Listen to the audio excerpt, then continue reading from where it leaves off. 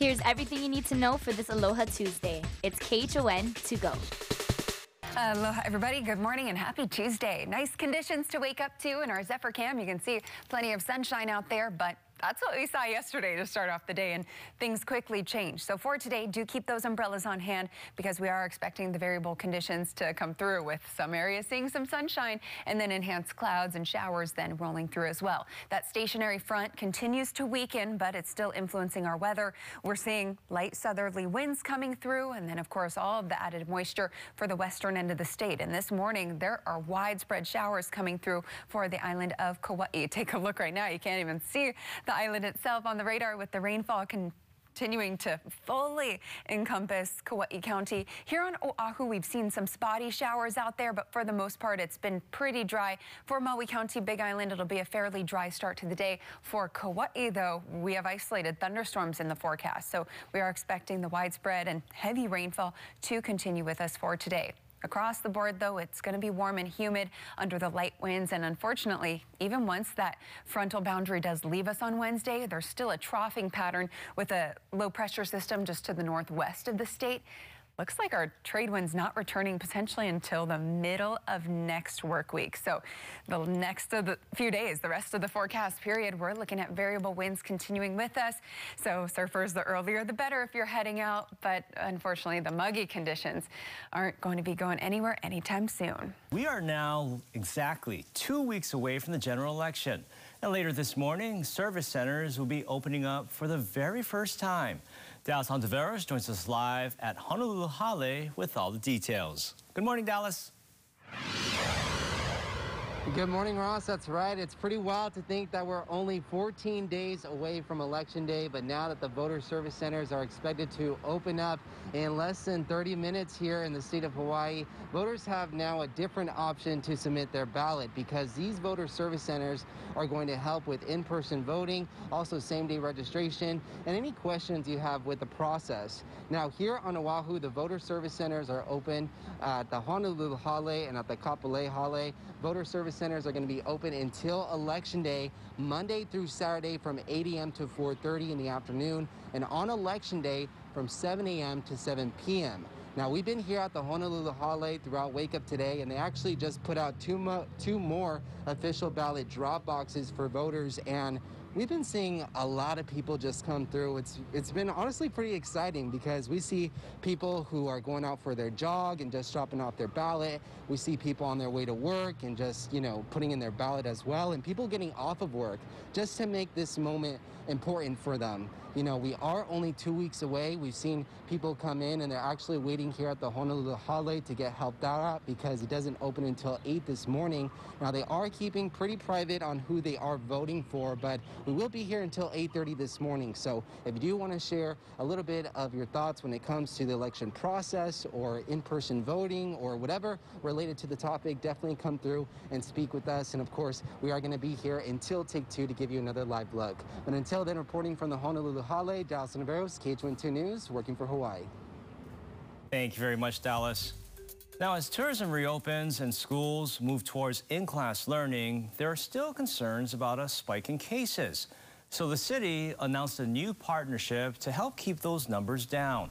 Officials have reserved 221 rooms at the Park Shore Hotel in Waikiki. It's for health officials, first responders, and residents who may have come into contact with someone positive.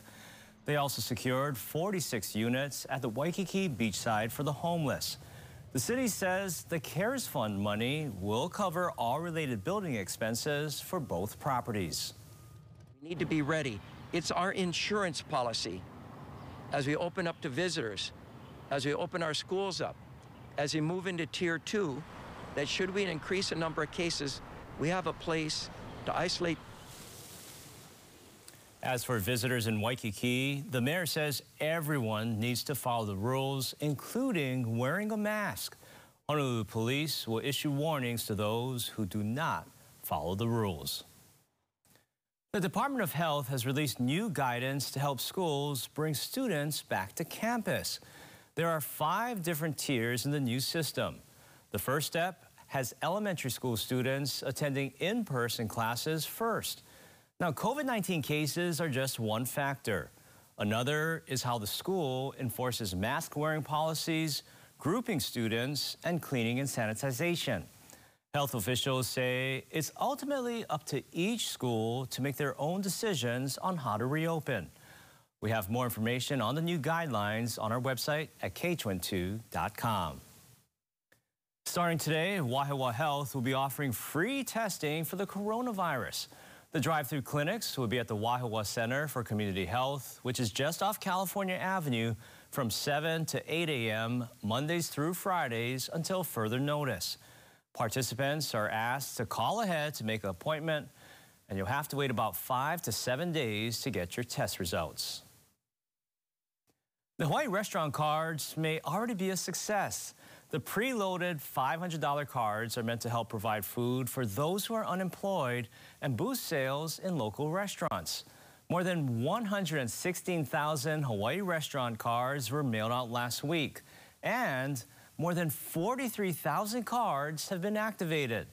Now, we checked in with a couple of popular eateries to see how things went this past weekend, and they say they've already seen an increase in sales. Since the card was out on Saturday, we saw some increase, but on Sunday we saw a big increase, about 20% increase or so. So we really appreciate that. It really helped our business.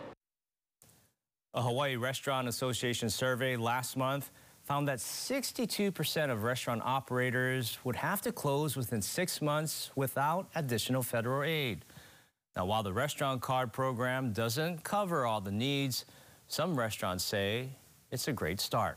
Get ready for Tua time in Miami. Yeah, there's breaking news that St. Louis alum Tua Tagovailoa will be taking over as the Miami Dolphins starting quarterback.